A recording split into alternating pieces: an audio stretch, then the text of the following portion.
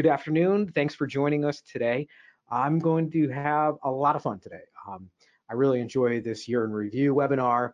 I spoke really quickly and I was getting super excited and waving my hands all around in the 12 o'clock session. We had a lot of good questions. I'm going to try to speak a little more slowly and less excitedly in this 3 o'clock session, but I hope we still get a lot of great questions. All right, so let's begin. Let's talk about what we're going to discuss today in this year in review webinar. We're going to look back at 2019 in the New York workers' compensation world, and we're going to talk about everything that's new and different. Of course, I'm going to talk about a little bit of my firm, things that changed here, different ways we're practically handling cases. I'm going to talk about filing statistics and trends, things we're seeing, things that are affecting our employers and clients. I'm going to talk about case law developments, and we're going to go through 8 or 9 or maybe 10 cases that I thought were interesting out of the 70 or 80 that we've put on the website over the last year. I'm going to talk about pending rule changes, and in particular, the IME changes that we're anticipating and looking at. And I'm going to try to give you as much practical advice and useful takeaways as I can. I want this to be as useful and as fun as we possibly can make it. Now, this is completely live. Please ask me questions. There's a box you can type in. I can see the questions pop up. I will answer questions at the end, and I will not embarrass you. I will only say your first name, and I will answer the question the best I can. If I can't answer your question or I just don't know the answer, that's okay. I'll call you afterwards. Try to stump me. I dare you. All right, let's talk a little bit about our handbook. So hopefully by now, if you're out there, you've already received a copy of our New York Workers' Compensation Handbook, or you've downloaded it directly from our website. We encourage you to do that. The 2020 handbook this year, I'm going to hold it up, a lot thicker than last year. We've got a lot of new case law in here. We got rid of a lot of old stuff that didn't make any more sense.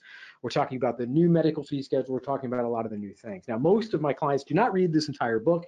They just go to the back where we've got the cheat sheets, and they use the cheat sheets. And it's okay if you do that. I'm not judging you.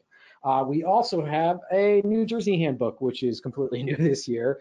Our New Jersey handbook was more in depth. We've added a lot more about medical provider claims, and we didn't actually add some of the stuff that I talked about at the Bench Bar Convention in New Jersey in December when I presented to all the judges and attorneys in the workers' compensation division. New this year is our construction handbook, and this is written by my partner. You can see her picture there on the back. This is Tashia Razul, who heads our construction defense litigation team here. And this book is intended for those of us who are defending wrap-up policies, large construction projects in New York, where there is going to be an interaction and a challenge in coordinating the general liability attorneys with the workers' compensation attorneys. And this book covers step-by-step exactly how to do that, how to maintain privileges, what to think about the disclosure rules in both jurisdictions, and then provide sort of a practical play-by-play for achieving what your goal is in those wrap-ups, which is a global settlement that resolves both matters at once.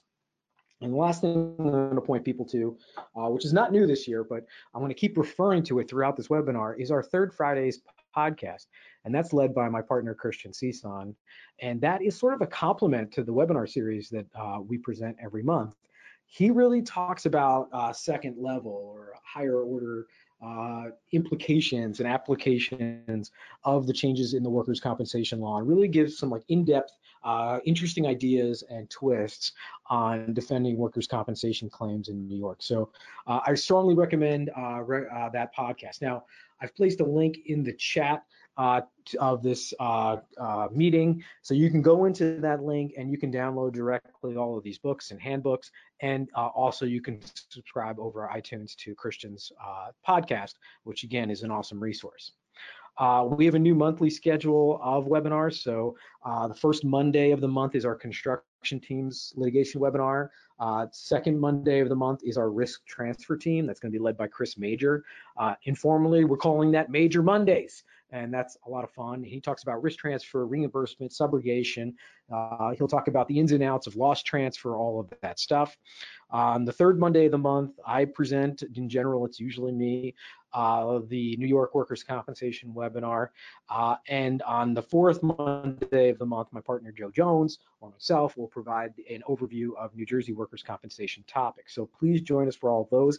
And I placed a registration link in the chat function of this meeting. All right, let's jump into some fun cases. Now, disclaimer, first of all, I didn't pick maybe the most common cases or the most applicable cases. I picked the cases I thought were the most interesting or had a weird view of the law or were good for the defense and are kind of exciting to us from a defense perspective. So please understand that I didn't try to pick a case in every category that we talk about in our handbooks. I just tried to pick ones that I was interested in or I thought were fun or provided an interesting glimpse at the behind the scenes. So let's jump into them. The first case I want to talk about is Angora versus Wegmans Food. Now, this case was decided in April 25 of 2019, so it's relatively recently. And here we have our poor warehouse worker who injures his arm and shoulder while working in the warehouse. This is an admitted, accepted claim. This claim was not disputed. Medical treatment was provided. Lost time was compensated. He was out of work for about a year. I think it was a little over a year, 13 months. It turns out while he's out of work, he's also opening a bar. And the Wegmans put him under surveillance, and they caught him not only opening and closing the bar and doing normal things like taking out the garbage, which you would expect, but also doing things like taking people's orders, answering the phone in every way, fully handling the day-to-day of running a bar. Good for him. But he did not disclose this to his treating physician, who continued to write him out of work notes. And again, he was out of the employment for 13 months. It turns out, though, he was working in his own bar. The trial judge found that this was a fraud. And so many of these get turned over at the appellate division level. I'm bringing this case out because the appellate division came forward and said, quote, because he failed to disclose, close quote, his work ability and what he was actually doing in his real life to his treating physician, that itself constituted the fraud. So in other words, even though no one asks him in court, are you working or not working, the fact that he is working and he's not telling his treating physician, that's enough to find a fraud in this case. So I thought that was an interesting case and very useful. So many times I hear as a defense to fraud is, well, nobody asked me, or you didn't know, the judge never asked me under oath. Well, this case stands for the proposition that not telling your own treating physician is enough to establish that fraud. So great case for the defense. All right, next case. And here's one of these cases where I thought in a million years this will never happen, but it happens. This case is called Canetti versus Dar Construction. And this case examines the implications of Section 21 in a workers' compensation case. Now, this case, which is decided on June 20th, 2019, examines one of the presumptions. So an employee who's injured at work in New York is afforded certain presumptions, and some of them are really basic, like if it happened at work, it's likely compensable, right? If it's unwitnessed, it's likely compensable. But there's a fifth presumption in there, which is that if the intoxication is not a defense to a workers' compensation case, unless intoxication is the sole cause of the injury. Now, in my lifetime, I've defended many, many, many intoxication cases. And what really happens in those litigations is the claimant is looking for any other contributing factor that caused the injury to say, yeah, I was drunk, but the workplace also was dark, and that's why I tripped and fell and hit my head. Or, yeah, I was stoned out of my mind, but the ladder I was given was slippery, and the ladder plus me being stoned out of my mind is why I got injured. The intoxication was not the sole cause of my injury. And I've heard it so many times.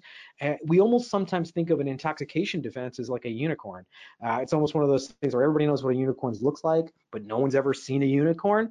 Well, here's a case, Canetti versus Dar Construction, that was decided in June, in which the claimant had a head-on car accident. Now, the facts are that he went home for lunch, and he was in the company vehicle. So he was driving the work truck, which he drove as part of his normal job. He went home for lunch. His wife admits he did have something to drink at once. She said he just had a sip of vodka, but not enough to get him drunk. And she presented in court to testify to this. And of course, it's very sympathetic because he has 4 children, dependent children as well. However, the facts of the accident were that he's just driving back to the workplace. Again, he's in a work truck. He, for no reason at all that no one can tell, he just swerves across the yellow line, strikes another vehicle, head-on accident. He never recovers from his injuries. He ultimately dies. So this is a dependency case. Now, The workers' compensation law judge said that this was not compensable because he was clearly intoxicated. Post-mortem blood tests show that not only did he have extremely high levels of ethanol or alcohol in his blood, but he also had benzodiazepines and cocaine in his system. So it seems that he went home that day and had more than just a sip of vodka to be that drunk and also to have illegal drugs in his system. Now, I'm imagining that the claimant is arguing, but I was in a work truck. So it wasn't just the intoxication that killed me, it's the fact that I'm driving this big truck or whatever. Both the trial court and the appellate division would not stand for it and said, nope, there doesn't seem to be any other contributing factor than his drunkenness. There's no reason he swerved into oncoming traffic and drove right into traffic except for the intoxication. And because of that reason, we are finding this not compensable. So a very rare case of finding an injury not compensable as a result of intoxication. So that's very good and strong and interesting for the defense. The next case, I think, illustrates a common problem that we see. I always tell my clients, look, we should red flag cases where the employer is the claimant. And what I mean by that is a small company where the owner of the company becomes a claimant. Real trouble investigating, real chances for a conflict of interest. Now, in this case, Horvath versus Mega Forklift, which was reported on October 3, 2019 in this appellate division case, the claimant was involved in a motor vehicle accident. The claimant also happened to be the owner of the company. And the claimant didn't immediately report this to the workers' compensation carrier.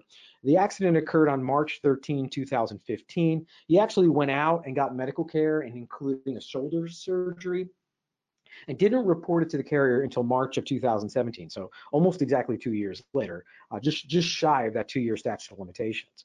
The carrier argued to the trial court that this is not fair, that failing to report your injuries to the carrier prejudiced the carrier.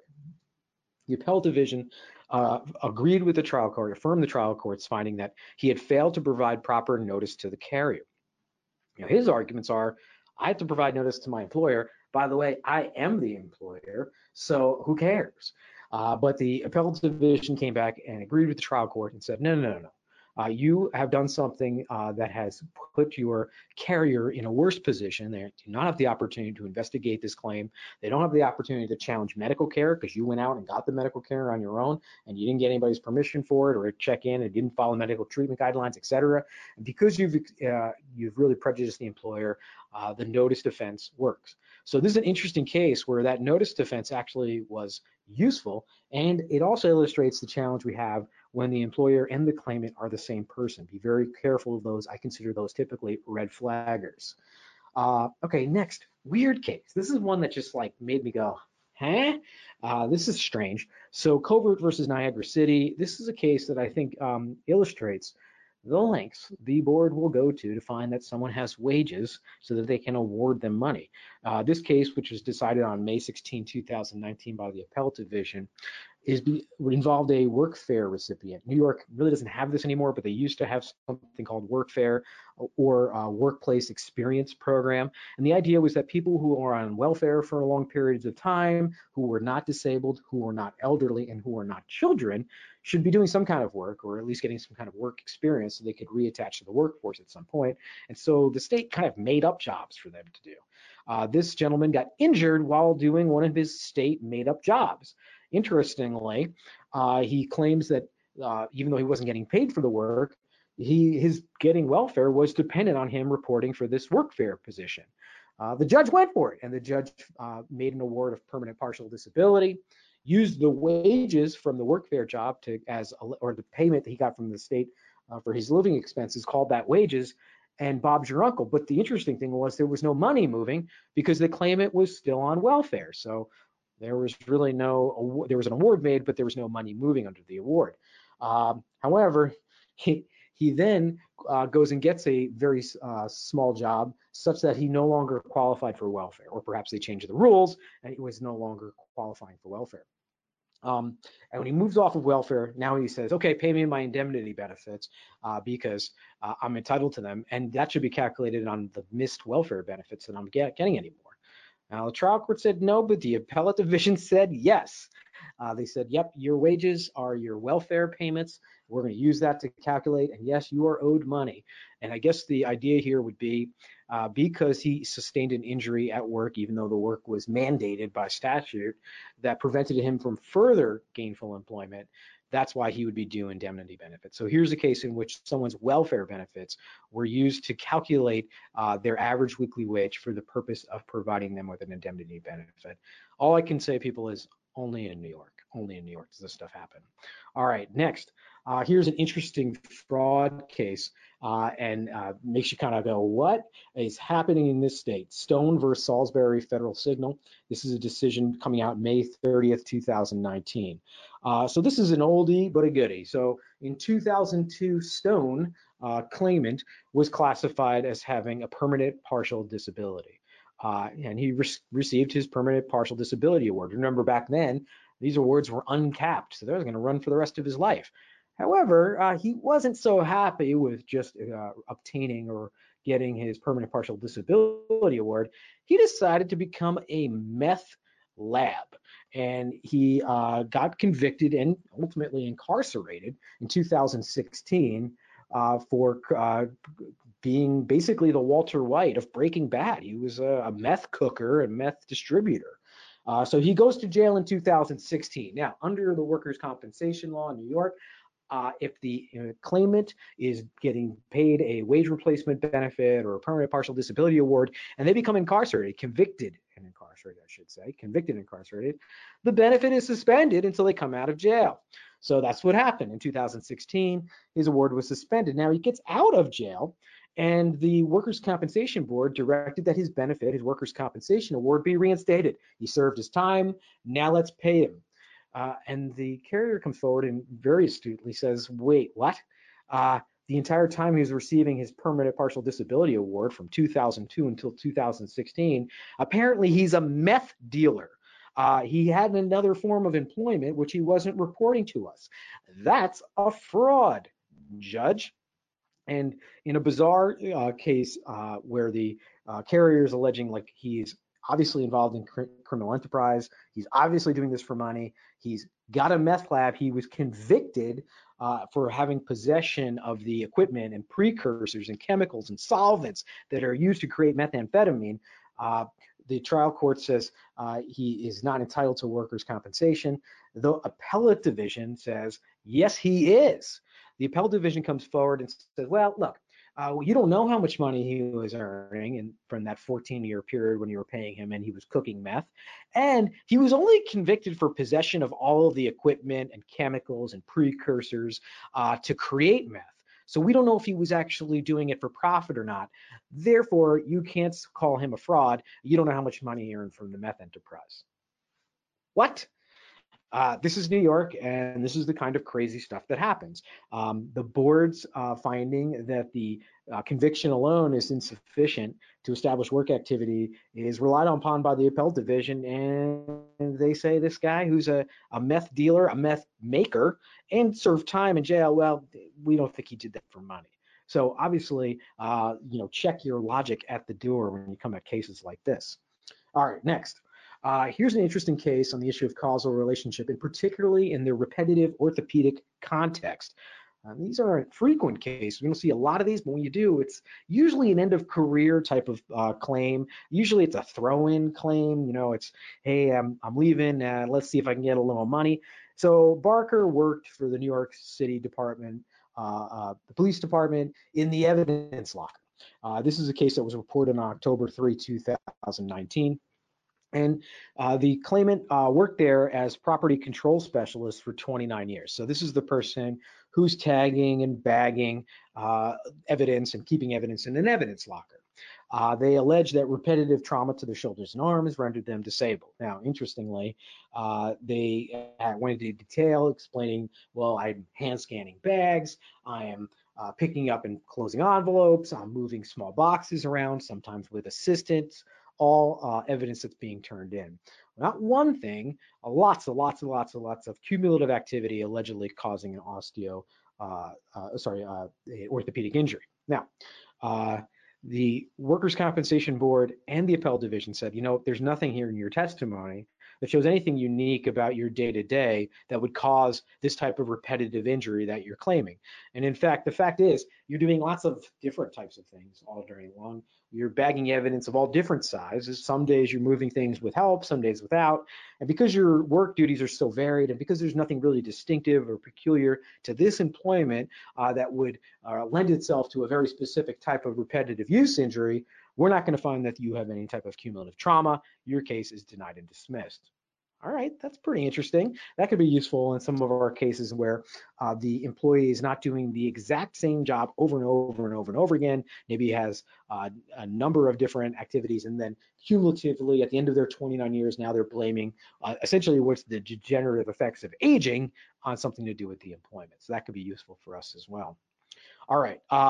Let's take a look at another case. This is one we have discussed in our webinars a few times this year, and I really only stuck this in here because A, it's a good reminder, and also B, because the leave to appeal to the Court of Appeals was just recently denied in 2019. So technically this counts as a 2019 case. So Taylor versus Yoda.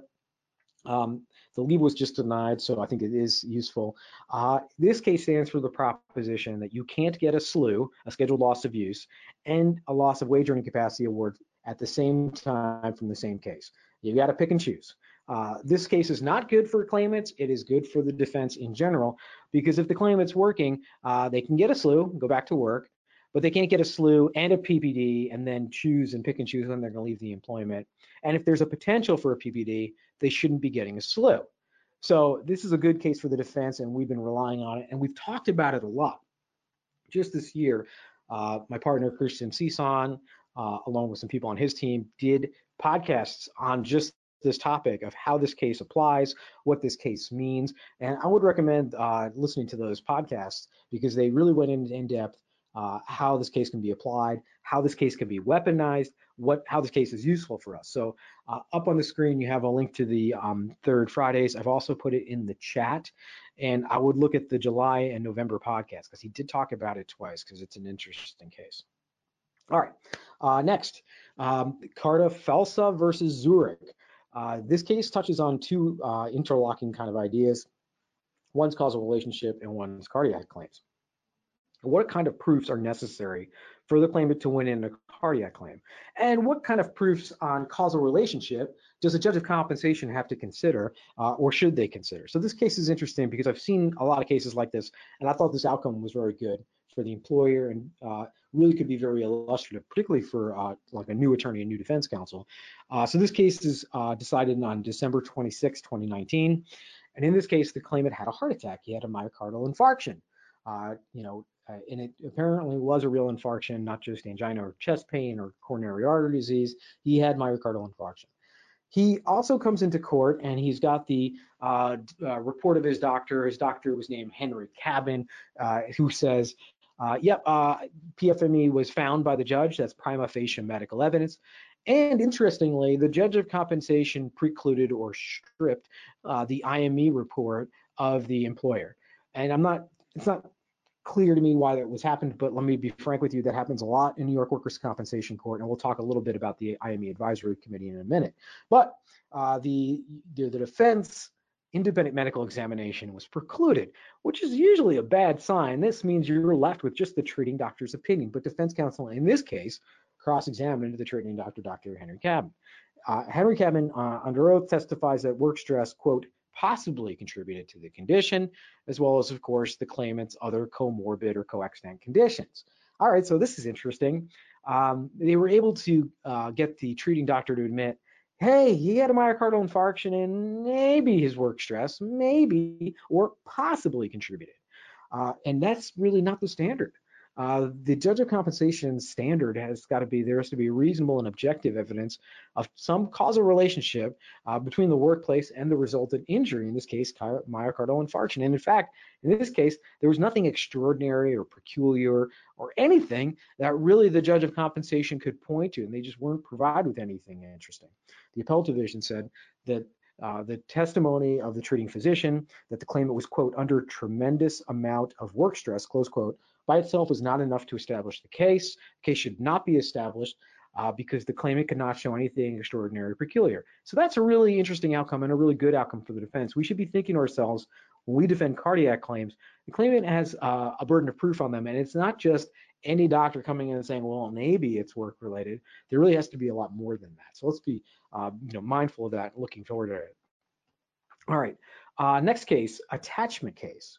Attachment, well, it could be a super powerful defense when it's used correctly. In New York, a workers' compensation claimant has to remain attached to the workforce in order to be entitled to benefits. Temporary total disability benefits or temporary partial disability benefits. They have to be looking for work within their restrictions. Now, Figueroa worked for Con Ed. It seems pretty clear to me. This is a retirement case, but that's just my interpretation. This case was decided on January 31, 2019. They filed a workers' compensation claim against Consolidated Edison, who's probably a frequent target of these, as most large employers or state or public entities are, and then retired the following month. So it's thanks for employing me all these years. It's been wonderful, and here's my out-the-door workers' compensation claim. Now, unfortunately, Con Ed lost, and she did receive a permanent partial disability award, an LWEC award, for 33.3% for bilateral carpal tunnel syndrome. Okay, it happens. At least it's a capped award. But they then said, wait a second, she has to show that she's attached to the workforce, because remember, Judge, she retired the following month. She voluntarily retired. So she does what claimant does next is they go to One Stop, Workforce One or One Stop, to go register their resume and maybe look at some job postings on the board. My experience, and tell me if I'm wrong, I never seen anybody ever get a job after going to One Stop, but okay. She actually did apply for numerous positions and could argue in court that she had applied for jobs. However, she said that all the jobs were, quote, filled, close quote, and that's why she couldn't get a job. Pay me my money, Judge.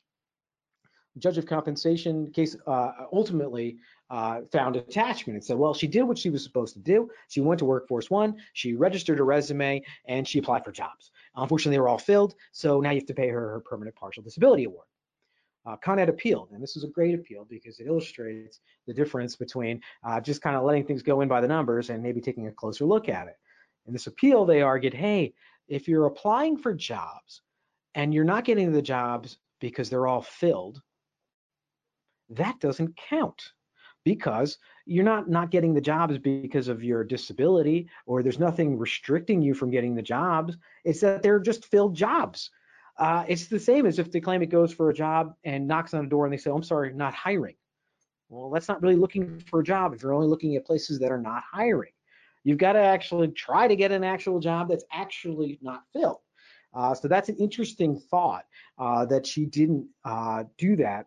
And the board found that her temporary disability was not a factor in her inability to find employment. Her temporary disability was not the reason she couldn't find unemployment. It was that she was looking for jobs that had already been filled. So this is a situation where the claimant maybe thought they were being cute and clever, and it didn't work. So good job. All right, let's take a look ahead at what's new and what's coming up and the kind of things that we're going to be looking at in 2020 and stuff you can use, and then we'll get to questions. So if you haven't typed your question in yet, now's the perfect time. All right, first, this year I'm looking forward to getting some case law on the temporary disability credit against permanency.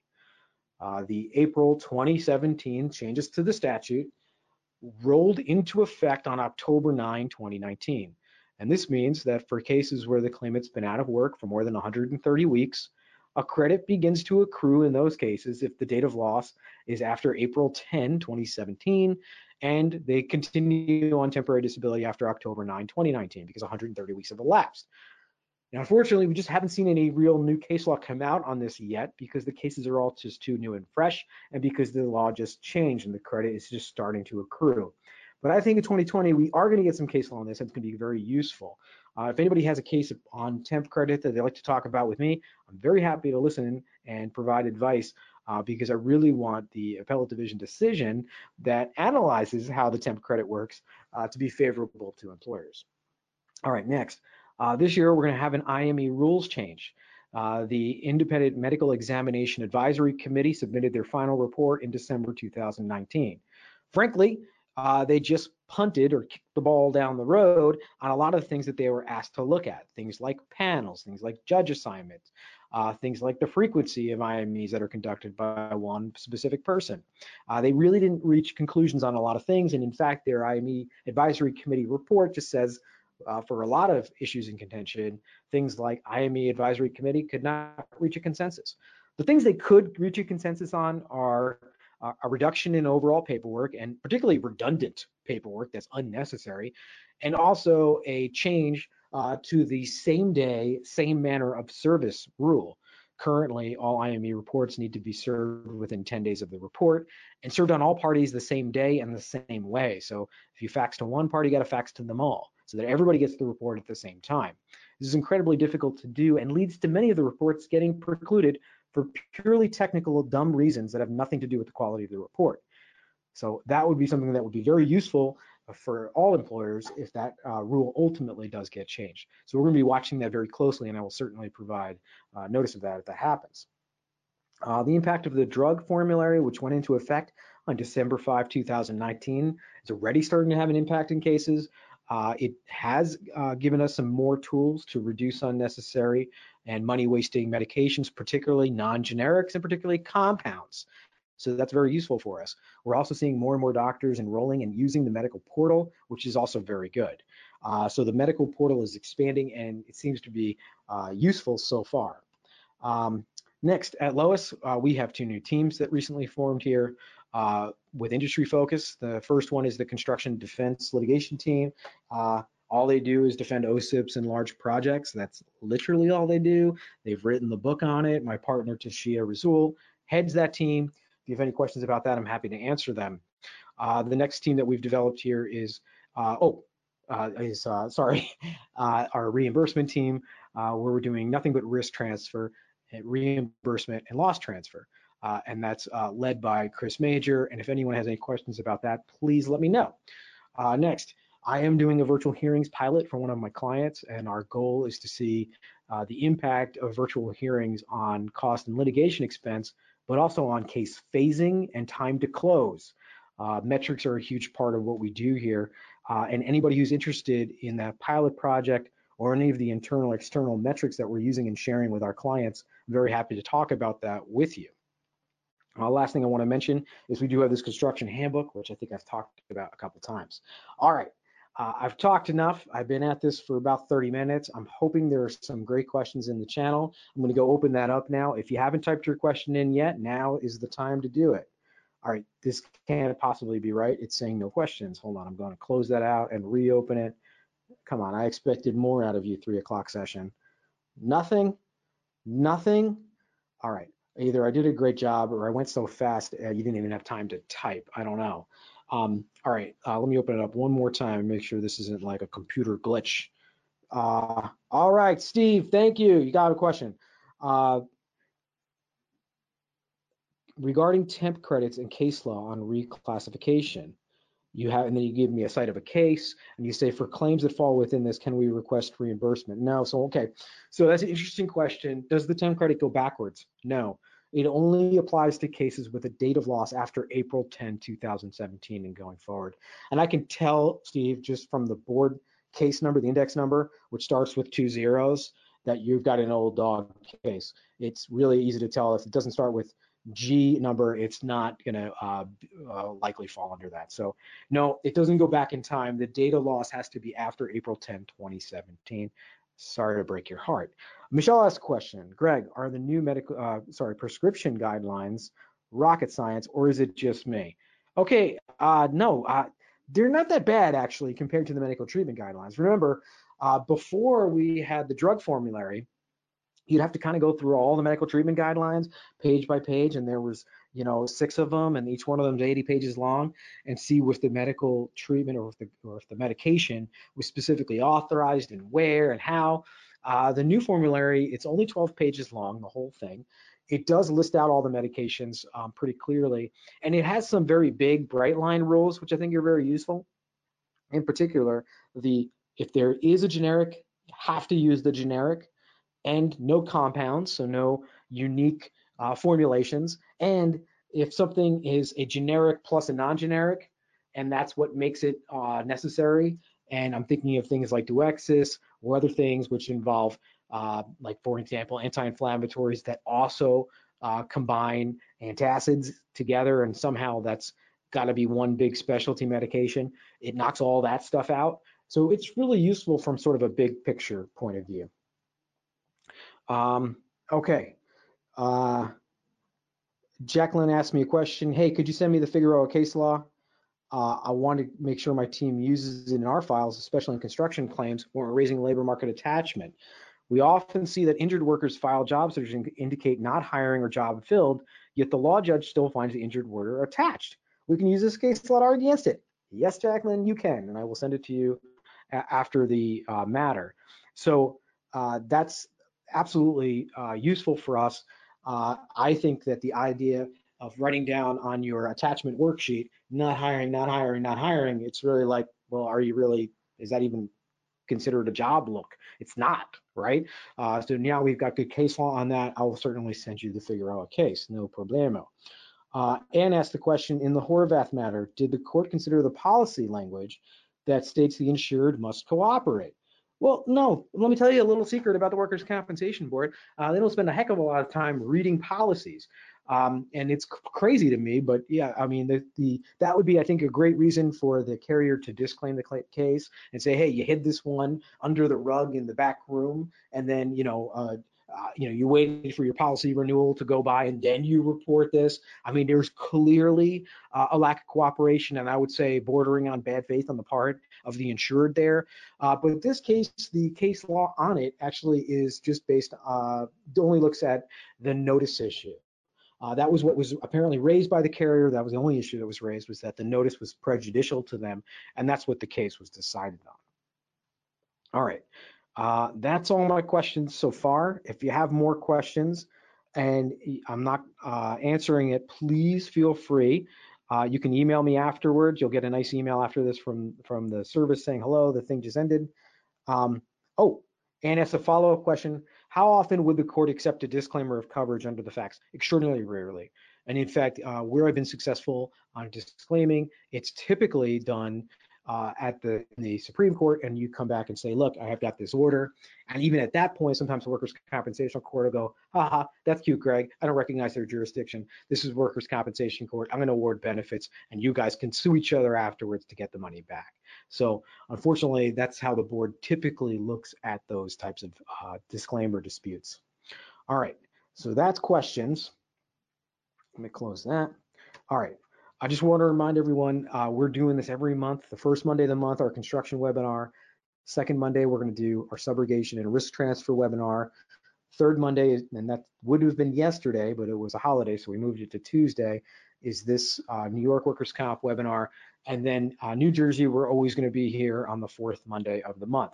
Next month, I'll be leading a discussion about the tactical use of appeals in New York workers' compensation cases. And when to use it and when not to. All right, I hope everyone had a great time. It's been a pleasure serving and working with you all in 2019, and I'm looking forward to working with you in 2020. All right, bye everybody. Have a great week. Bye.